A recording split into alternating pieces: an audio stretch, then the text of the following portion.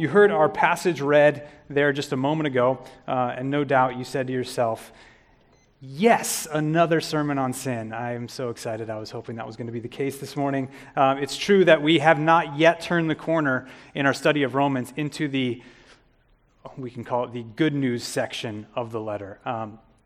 Paul is very much still illustrating our need. So this morning is not necessarily uplifting, I would say. It is not a fun sermon, but it's a necessary sermon. And so we're blessed in that. We are blessed by it in that it is the darkness that we need to acknowledge so that we can see how bright the light of Christ really is. And sometimes we avoid looking at the darkness. We avoid being honest about it.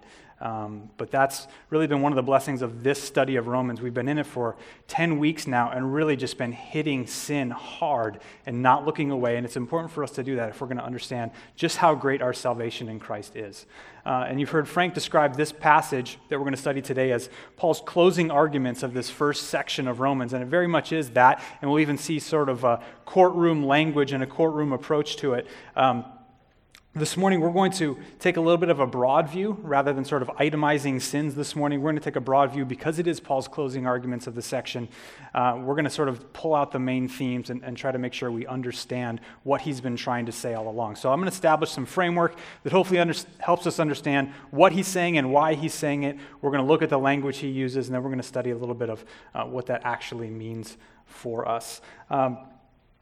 But I'm going to go ahead and pray again before we do that, because we're going to be talking about sin this morning, and unless the Holy Spirit enters and convicts us and opens our eyes to the reality of sin and the darkness of sin, it's all just going to be foolishness. And so I'm going to lean heavy on the Holy Spirit this morning. So would you all please pray with me? Father God, this morning we come before you humbly submitting ourselves to your word, and we thank you for your word in the way that it teaches us. We thank you for your law in the way that it reveals your character and your will. And Holy Spirit, we pray that you would give us eyes to see the truth. Help us see where we have deceived ourselves into believing things are better than they are, into a false assurance. And help us see the truth of our sin this morning so that we can deal with it and enter into the life that you called us to. We pray all this in Jesus' name. Amen. Well, when I was in college, I was a part of an organization, a ministry that is known for being very aggressive in its approach to evangelism. And I spent a summer with this organization on one of their missions trips for college students, and I spent the summer in Myrtle Beach, South Carolina, of all places, living with about 50 other students in a beach house, yards from the beach, yards from the water. And the idea is to go in during the summer, kind of infiltrate the community there and bring the gospel to bear on the community, both the people that live there and just the tons of tourists that cycle through. And so meet all of our neighbors. I worked in a grocery store stocking shelves. And part of our time there was spent actually going out onto the beach and just striking up conversation with people with the intent of steering the conversation towards issues of salvation, towards the gospel. We got training on how to do that exactly. It doesn't mean I wasn't terrified to do it. I was. But for that reason, it was really one of the most stretching times for me in my faith in a positive way. So, we were in the South, and for the most part, people were pretty polite and cordial about it, right? So they were sunbathing on the beach, and they didn't have anywhere to go. They planned on being there for a few hours. So they didn't really mind kind of shooting the breeze with, a nice young man about church. So the trouble is, myself and my partners, we weren't really content just to have a nice surface level conversation about church. That's not why we were there. And so we would inevitably press on them a little bit and ask them some questions. And really, inevitably, the conversation would involve me asking them some question like, if you were to die tonight, how confident are you that you would go to heaven? Which, is a perfectly natural question to ask someone I just met, right? You don't know me, but let's imagine you dying for a moment, and let's talk about that in front of your children. So we would enter into this conversation, and really, I don't mean to throw that style of evangelism under the bus or really discredit it in any way. I've seen God use it many times and in many ways, but I bring it up to really illustrate this point, and that is 9 out of 10 people responded to that question the exact same way. Almost every person I asked had a similar answer to that question. And again, they were polite about it, but almost every person would pause, and then they would, granted, they're taken off guard. They would pause, they would shrug their shoulders, purse their lips, to really betray kind of a lack of confidence in what they're about to say, and then they would articulate something like this. I don't know. I believe in God. I call myself a Christian. I go to church. I think I'm a good person. I do more good than bad. I think God knows my heart. I'm pretty confident that I would go to heaven. Probably a 6 or 7 on a scale of 1 to 10, right? Which is the total generic safe answer. So almost every person, no exaggeration to say 9 out of 10 people answered similar to that. So here's what I learned on that beach that summer, and it has been reinforced to me over and over again in ministry. A couple things. The first thing is this.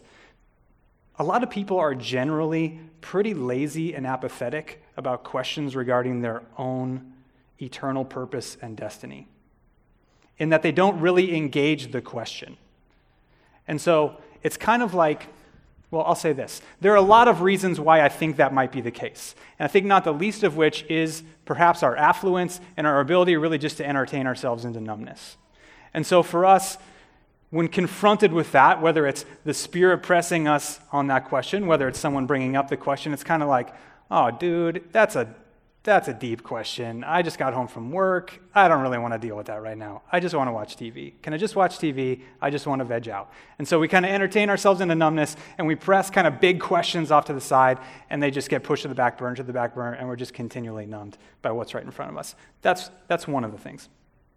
The second thing is this. I've found that many people, and these are church-going people, really operate with a half-thought-through gospel that they're really only half committed to. Okay? These are church-going people with a half-thought-through gospel that they're really only half committed to.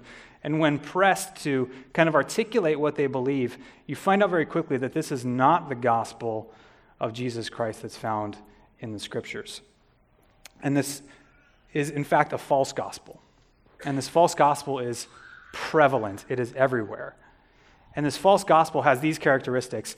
There is usually some nondescript higher power that usually gets assigned the name God, and this nondescript higher power judges people on a scale system, right? Good deeds on one side, bad deeds on the other. And in this false gospel, one's eternity depends upon which way the scale tips, right? Do your good deeds outweigh your bad deeds? And typically what I find in this false gospel, as people articulate it to me, is that most people are pretty confident that the scale's going to tip in their favor. Or at least that this higher power is going to give them the benefit of the doubt, right? Kind of believe the best about them, like mom does, okay? Which, by the way, is very easy to believe. It's very easy that your good deeds outweigh your bad deeds, that you're more good than bad, if you get to define what's good and bad, which is also a hallmark of our present-day culture. Okay? So it's no wonder that people believe, yeah, I think the scales are going to tip in my favor. And then at the core of this, there's this belief that I'm right with God because I'm a good person. Okay? This core belief, I'm right with God because I'm a good person. And then all of my church activities, all of my Sunday attendance, all of my giving statements, all of my quiet times, even all my political allegiances, everything, all of my church stuff, I just pile it on to kind of seal the deal. I think I'm good with God, but here, just in case, let me just seal the deal with all this kind of religious stuff. We're good. Look at the evidence. I'm golden. I'm good with God. Me and him are close. The 21st century American brand of this false gospel is incredibly destructive in that it claims association with Jesus, but really has no need for him, right? It claims, yeah, I'm on Team Jesus. I like Jesus, but really in my religious system, there's no need for Jesus because I'm already right with God because I'm a good person. And if you believe that you're already right with God, that you're restored to God based on your works, and that you are more good than bad, and in fact your sin is minimal to begin with, if you believe that, then what need do you have for a Savior who takes away the sins of the world? What need do you have for grace if you've already earned it? And what need do you have for dying to self and for being transformed and for the Holy Spirit to enter into your life and change you and mold you into the image of God if you've already arrived? See, this is a false gospel of self-sufficiency and self-righteousness. And the danger in it is that it breeds a false assurance of being right with God apart from Christ. It's a false gospel of self-righteousness that breeds a false assurance of being right with God apart from Christ. And the first century Jewish brand of this false gospel was the belief that lineage and adherence to the law was what made a person righteous. And so it's this belief that being a descendant of Abraham, being circumcised, observing the Sabbath, so on and so forth, made one right with God. It's not totally different than the false gospel we see today, the form that it takes today, is it?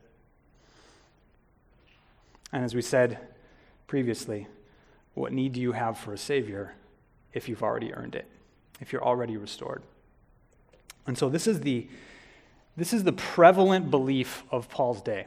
This is a prevalent gospel that people subscribe to in Paul's day. And so it becomes the target of a lot of his letters. His letter to the Romans that we're reading now, his letter to the Galatians, his letter to the Ephesians, has this false gospel in its sight. And you can see, as we look back now, and as we've spent 10 weeks covering 3 chapters, this huge section of Paul's letter, the whole first part, you can see why Paul would choose to do that.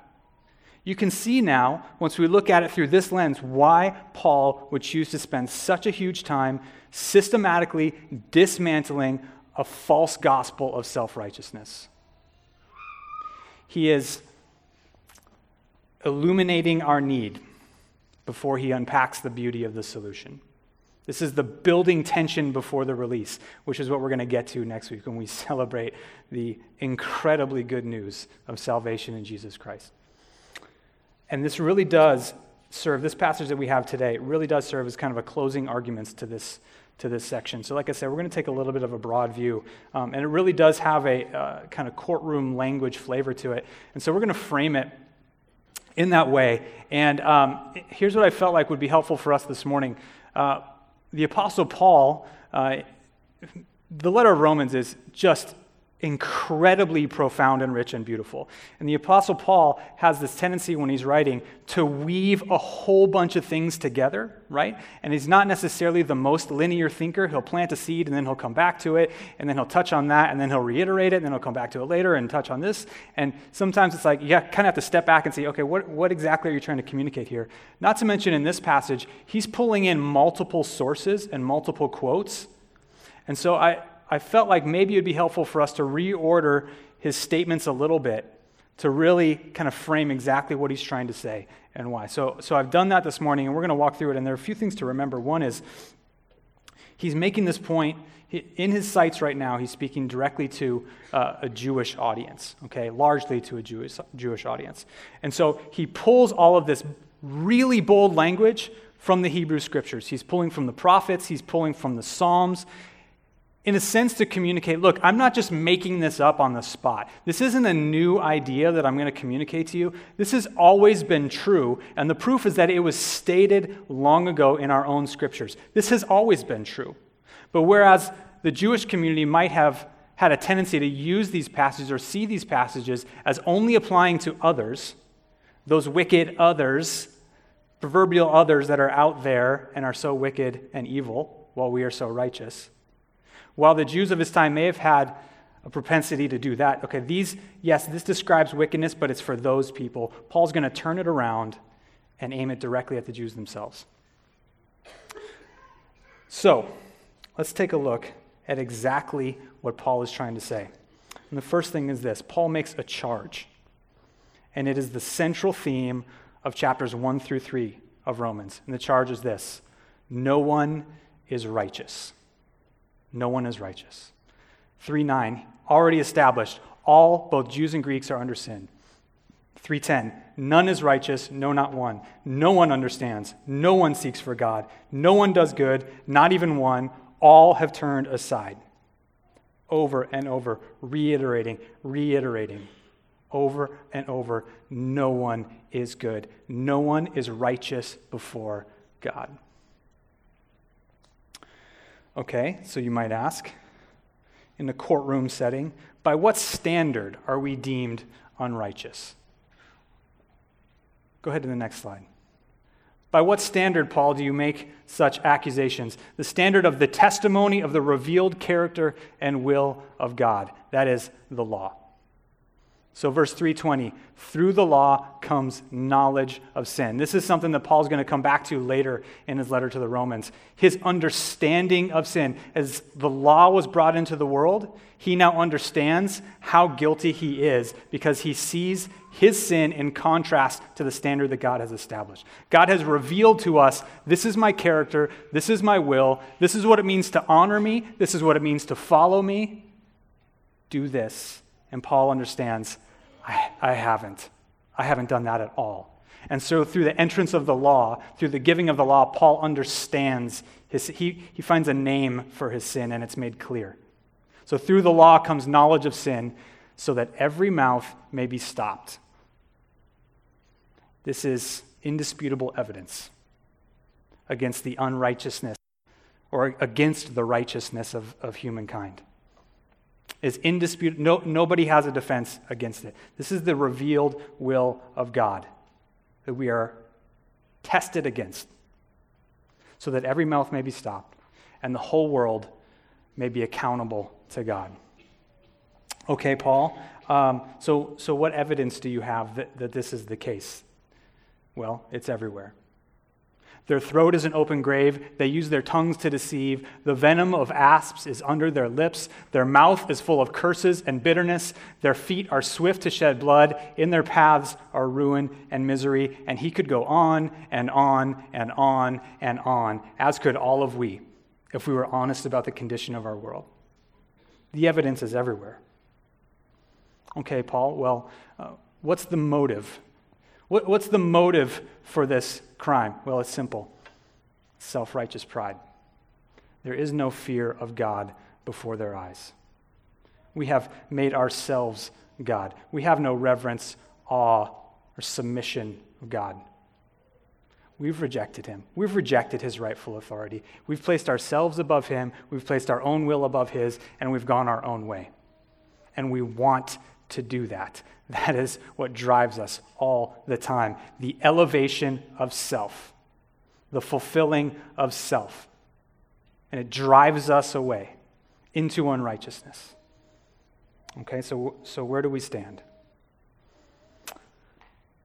We stand guilty and separated from God. By works of the law, no human being will be justified in his sight. Romans 3:20. So here's where we stand. No one is righteous because through the law comes knowledge of sin, and in it we are shown we are all sinful. And no one will be justified through works of the law in his sight because no one fully adheres to the law. We are all sinful. No one will be justified, which means no one will be declared righteous. None of us, on our own, left to our own devices, are righteous before God. Martin Luther puts a, I think, fantastic exclamation point on this truth when he says this. As long as a person thinks he's right, he's going to be incomprehensibly proud and presumptuous. He's going to hate God, despise his grace and mercy, ignore the promises in Christ. The gospel, which is the free forgiveness of sins through Christ, will never appeal to the self-righteous. This monster of self-righteousness, this stiff-necked beast, needs a big axe. And that's what the law is, a big axe. Man, what a profound truth that is. And I love the language that Luther uses. There's actually language I didn't include here, which is even a little bit stronger from Martin Luther. But this language of our self-righteousness being a huge, ugly monster that is difficult to take down. So this is what Paul is describing, what we might call our natural state, left to our own apart from Christ. This is where we stand. No one is righteous, no, not one, because no one has or does live up to the moral will of God as he's revealed it to us. Well, a cynic might say that Paul, like a good salesman, is overstating his case, right? He's exaggerating the problem because he has a solution that he wants to sell. A cynic might look at these first chapters of Romans and say, boy, it's not that bad, and really view Paul's language, Paul's heightened language, as sort of like the black and white sequence at the beginning of an infomercial where someone's trying to do some mundane task but can't do it, like open a jar and it blows up on them. And you say, okay, I understand you're trying to sell a jar opener. That's not that bad. In real life, it's not that bad. You're just exaggerating it because you want to sell something to us. And perhaps you're sitting there thinking to yourself, geez, that's a pretty pessimistic view of humanity and a pretty harsh view of God, Paul. And I think those types of questions are pretty common, maybe even in this room. And so I think it's important for us to unpack just a bit more how we are to understand our natural state according to Scripture. And I find that, and when addressing that topic, when illustrating where we are apart from Christ, I find it helpful to start with this truth. The world is not as it should be. The world is not as it should be. And I like to start with that truth because everybody knows that it's true. Everybody throughout all of history, in every generation, in every culture, knows, feels, deep down, believes there's something wrong. This world right now is not as it should. There's something that needs to get fixed. Something has gone wrong. And people in every generation try to figure out what's wrong and how it's going to get better. And in every generation, there's cycles of diagnosing, oh, this is the problem and this is the solution. Now, oh, actually, that didn't work. This is the problem and this is the solution. That didn't work either. This is the problem. This is the solution. And our current dominant worldview that we live in is one of secular humanism, which has this supremely optimistic view of humankind and our potential. And within it, there's this belief that we are inherently good. If we could there's just some things kind of oppressing us, systems or moral codes or something, and if we could just get rid of those things, and if we could just get the right systems in place that mobilize people, man, we're just going to flourish, and human goodness is just going to come to its potential, and we're going to build our own utopia. And you'll see this dialogue, you'll see even that particular language or that particular idea playing out in really all over the place. And I was in the line at Sprouts to buy my groceries, and I saw this magazine called The Intelligent Optimist, right? Which basically appeals to this idea. Hey, we're smart people. Let's get the smart people together, not the dumb people. Let's get the smart people together, and let's be optimistic about our potential, and we'll get some stuff figured out. We'll be golden. We'll right this ship. Well, honestly, I'm not going to spend too much time on it because really that mentality or that belief it's just far too easy to discredit. The belief that human beings are inherently good and we're headed in the right direction and we're just on the cusp of figuring it out and we're almost there and everything's going to be good, it's nonsense. It's nonsense. 400 million people died in genocide and war in the 20th century. Some people estimate that's more than in all the wars previous to 1900. Okay? That is a ridiculous stat. 1.2 billion people in the world live in extreme poverty. We're not more just. We're not more caring. We're not more equitable. Sure, there have been a lot of things that are to be celebrated. There has been a lot of progress, but we have not diagnosed the root problem if we think it's just structures that are holding us back. And that's because the root problem is human sin. The world is not as it should be because human beings have rejected their Creator and the wisdom He has for life and their relationship with Him. The world is not as it should be because humankind and all of creation is no longer in harmony with its Creator as it was meant to be. There's a quote I want to share with you by a gentleman named Cornelius Plantinga that I think illustrates this in wonderful language. And it says this: "Near the beginning of our history, we human beings broke the harmony of paradise and began to live against our ultimate good. As Genesis 3 through 4 reveal, from nearly the beginning we have rebelled against God and then fled from God. We once had a choice, now we have a near compulsion. At least that's what we have without the grace of God to set us free. Over the centuries, we humans have ironed this near compulsion with the result that each new generation enters a world that had long ago lost its Eden, and a world that is now half ruined by the billions of bad choices and millions of old habits congealed into thousands of cultures across all the ages. In this world, even the saints discover in exasperation that whenever they want to do right, evil lies close at hand." Quoting from Romans 7. Just a profound, true picture of our condition. But when we look at that, it's very easy for us to admit, okay, yeah, I get it. Human sin is the problem, but it is a few bad apples that ruin the bunch, right? There's a few bad apples that impose some negative structures that we just need to get rid of on society. If we could just get rid of those and minimize the influence of the bad ones, we're all going to be good, right? It's very easy for us to say, okay, yeah, human sin is a problem, if not the problem, but it's other people's sin, and just a few people, they're the bad ones, not me.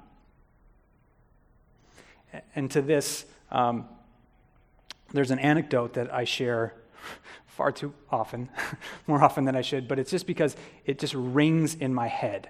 And it's one of my favorite anecdotes. And it's G.K. Chesterton, one of the authors I love to read. In 1908, the Times newspaper in London asked different authors in the area, in England, to write an essay in response to the question, what's wrong with the world? Get perspective from all these different authors. What's wrong with the world? Put it in your eloquent prose like you can because you're the best authors of our times. Chesterton responds, and his answer is profound, and I'm sure the shortest of all the answers. And he says this: "Dear sir, regarding your article, What's Wrong with the World? I am, yours truly, G.K. Chesterton." What a profound truth that is. Here's what he understood that oftentimes we don't get. We're quick to point out sin in other people. We're quick to point out negative systems and structures that are out there that are holding everything back. But we never acknowledge the sin that's in here. The problem is not out there. The problem's in here for every single one of us. And we depend upon the Holy Spirit to open our eyes to it because, like I said before, in our sin, we are pridefully defensive. And we don't want to admit our sin. And as the Holy Spirit humbles us and regenerates us, we're honest with the reality of our sin, maybe for the first time in our lives. And we understand that our sin is an offense against God first and foremost. The problem's not out there, the problem is in here. I'm telling you, the amount of darkness I see in my own heart is frightening. The amount of rage I can feel for when I'm pulling into a parking spot or there's a parking spot I want and I go to pull in and there's a car in the one next to it and the person sitting there with their door open blocking the parking spot, the amount of rage I can feel towards that person is terrifying, okay? There is darkness in my heart. And how does it go? We were talking about this backstage. How does it go? I think to myself, I can't believe how selfish that person is. I can't believe how selfish that person is. how evil they are to sit in their car with their door open. They should know that I'm the center of the universe, and now I'm here. And they should move out of the way because my will is what matters, right? Now, that's a humorous, pretty inconsequential example. There are a lot of examples that all of us could point to in our own lives, in our own hearts, where we harbor bitterness and anger, pride that just destroys us and it destroys the people around us. The problem's not out there. The problem's in here.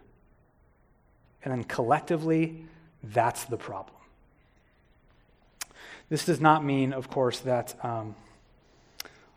all people are as evil as they could be all the time. And by God's grace, He restrains evil in many ways. Many people do things, believers and unbelievers alike, that have aspects of goodness to them. And we can cheer when people sacrificially bless one another, okay? We don't need to walk around just condemning everyone around us all the time. There are some things to celebrate and cheer.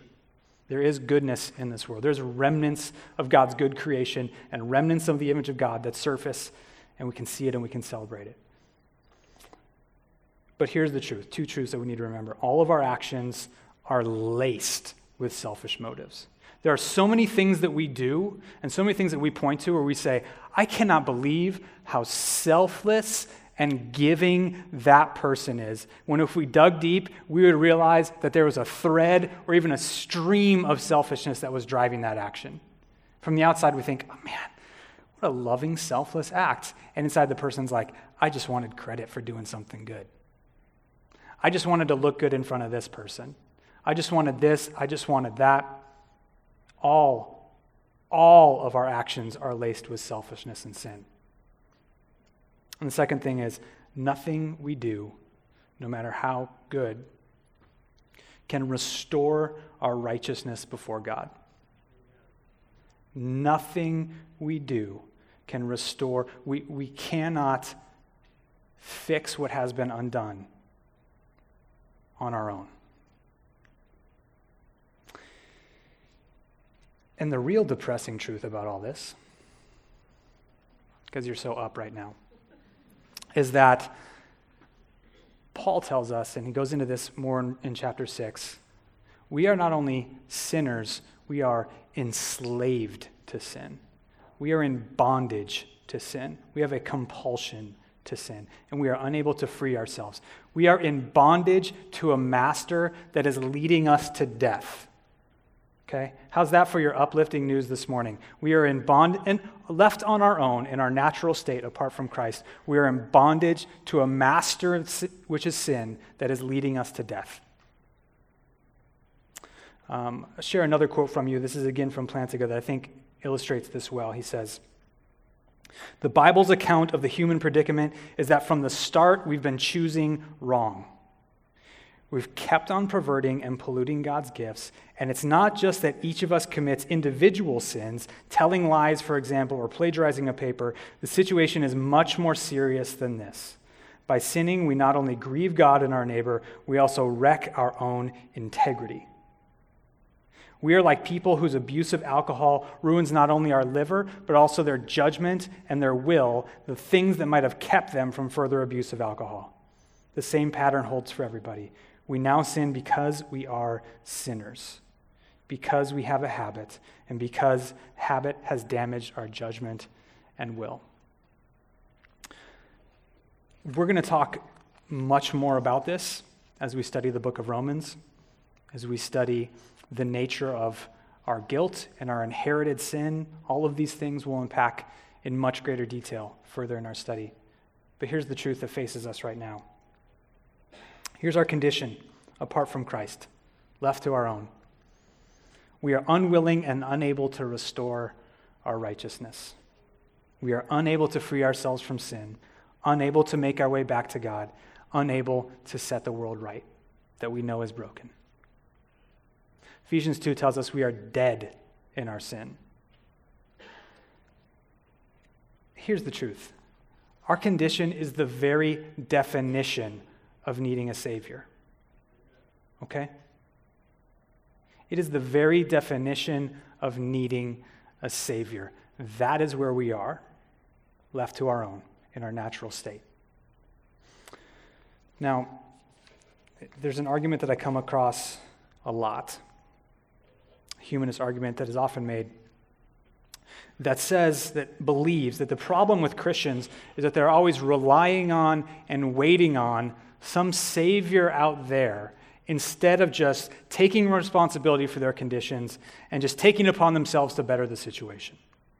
So there's this view that, man, Christians are the problem because the world's falling apart around them, and they're like, well, Jesus is going to fix it, instead of saying, I'm going to fix the situation, and pulling themselves up by their bootstraps and taking responsibility for their actions and their condition and making it better.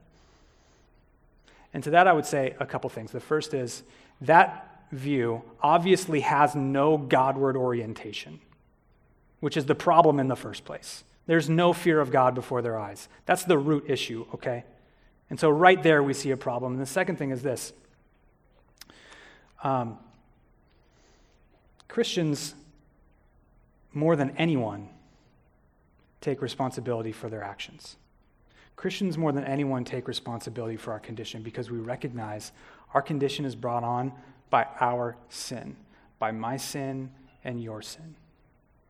Christians who have the Holy Spirit illuminating their eyes, illuminating their mind and their hearts to the truth of sin and the darkness of sin, and who are honest about it, take responsibility for their condition. But we recognize that we have not and cannot set things right on our own. We need help. And that's what sets us apart. It's not that we're ducking responsibility, and it's not that we're saying, oh, we don't care if things change. We don't really want restoration. We do, just like everybody else, but we recognize the problem is us, and we need help. And so we turn to our Creator, the source of life and power himself. But we realize that it's he that we've rejected and offended. It's God himself that our unrighteousness is an offense towards. And so we confess our sin. And in humility we go to him and we confess. And we're honest. We take responsibility before our God, who we rejected, for our condition. And in him, and in that we find grace and forgiveness and restoration with our Creator. Not only that, we find power to conquer the one thing that keeps humanity in shackles, and that's sin. In Christ's sinless life, death, and resurrection, he broke the bonds of sin, freeing us from our slavery to sin, so that we could be free to be restored, free to pursue righteousness and honor God. And in owning our own condition, repenting of it and going to God, finding forgiveness, finding power to be freed from sin and to pursue restoration, we also find a certain hope that our God is working to set things right, and that one day everything will again be as it should be. So, how then do we respond to this? In closing, how do we respond to this truth? The first thing is this. We absolutely cling to Christ, because apart from him, we have no righteousness. We have no righteousness on our own, and so at all costs, we cling to our Savior, Jesus Christ. The Apostle Paul, in his letter to the Philippians, writes this: "Indeed, I count everything as loss because of the surpassing worth of knowing Christ Jesus my Lord. For his sake I have suffered the loss of all things, and I count them as rubbish, in order that I may gain Christ and be found in him, not having a righteousness of my own that comes from the law, but that which comes through faith in Christ, and the righteousness from God that depends on faith." Paul understood it clearly. I have no righteousness on my own. I've been trying to build this resume. I've been trying to earn my way back to God. I've been pursuing this track that I think is going to set things right, and it doesn't work. It hasn't worked. It's not going to work because I've never dealt with sin. I've never been honest about it. I've never gone to God and said, I am unrighteous and I need a Savior. And God says, I know. Come to me and find salvation and find hope.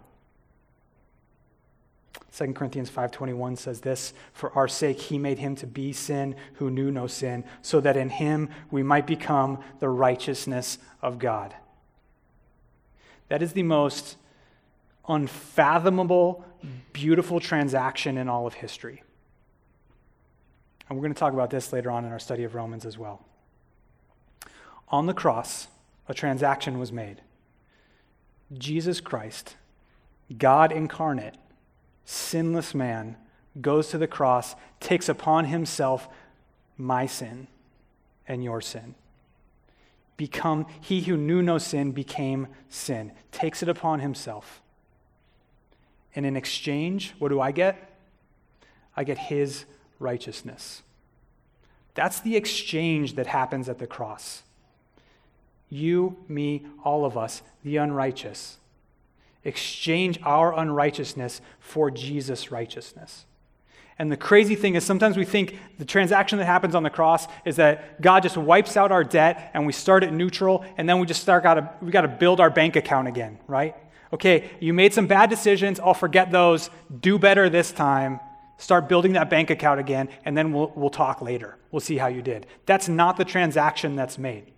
It's not that we're just brought back to neutral, we are brought into righteousness so that we are now righteous before the Father. Can you get your mind around? I'm not sure we can. It's completely unfair in the most beautiful way, right? And so we sing, "My hope is built on nothing less than Jesus' blood and righteousness," right? The old hymn. The second thing we do to respond is this. Maybe somewhat ironically, we pursue righteousness. We fight sin with everything that we have. Because as the Holy Spirit opens our eyes to our condition, and as the Holy Spirit shows us just how dark our hearts are, we want nothing more than to rid our lives of sin. We want nothing more than to see sin destroyed in every corner of our lives, our hearts, our family, our neighbor. We hate it when we see it for what it is. And we want nothing more than God's restoration once we've tasted it.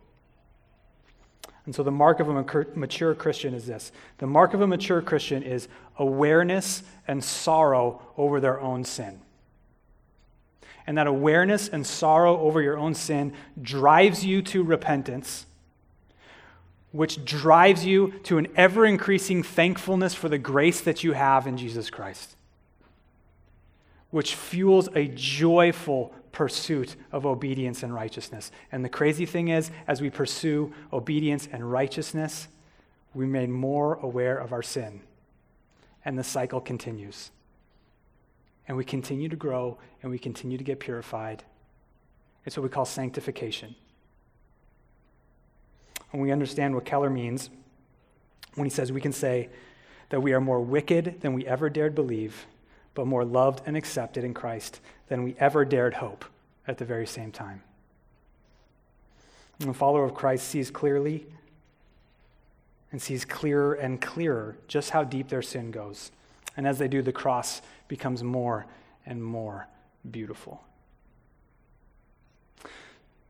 Martin Luther said the gospel, the free forgiveness of sins through Christ, will never appeal to the self-righteous.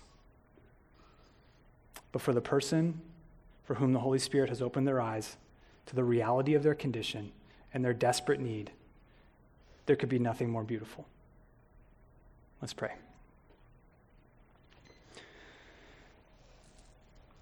Father, this morning we are humbled.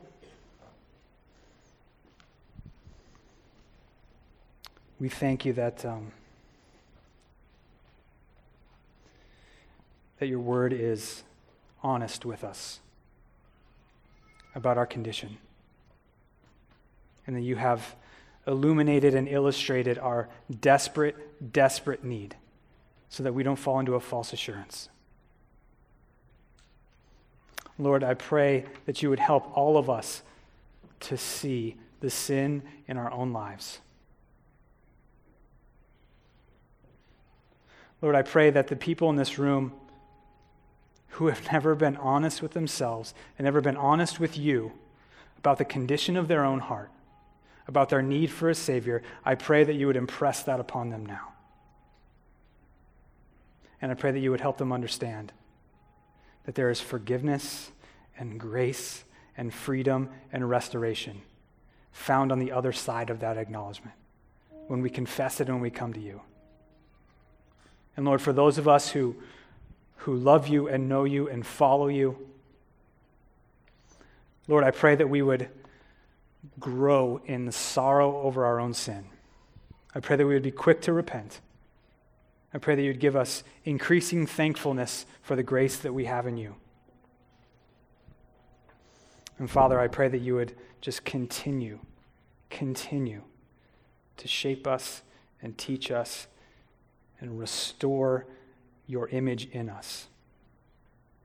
We are so grateful for the grace that we have.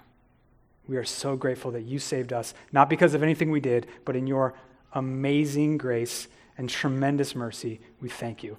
We pray all this in Jesus' name. Amen.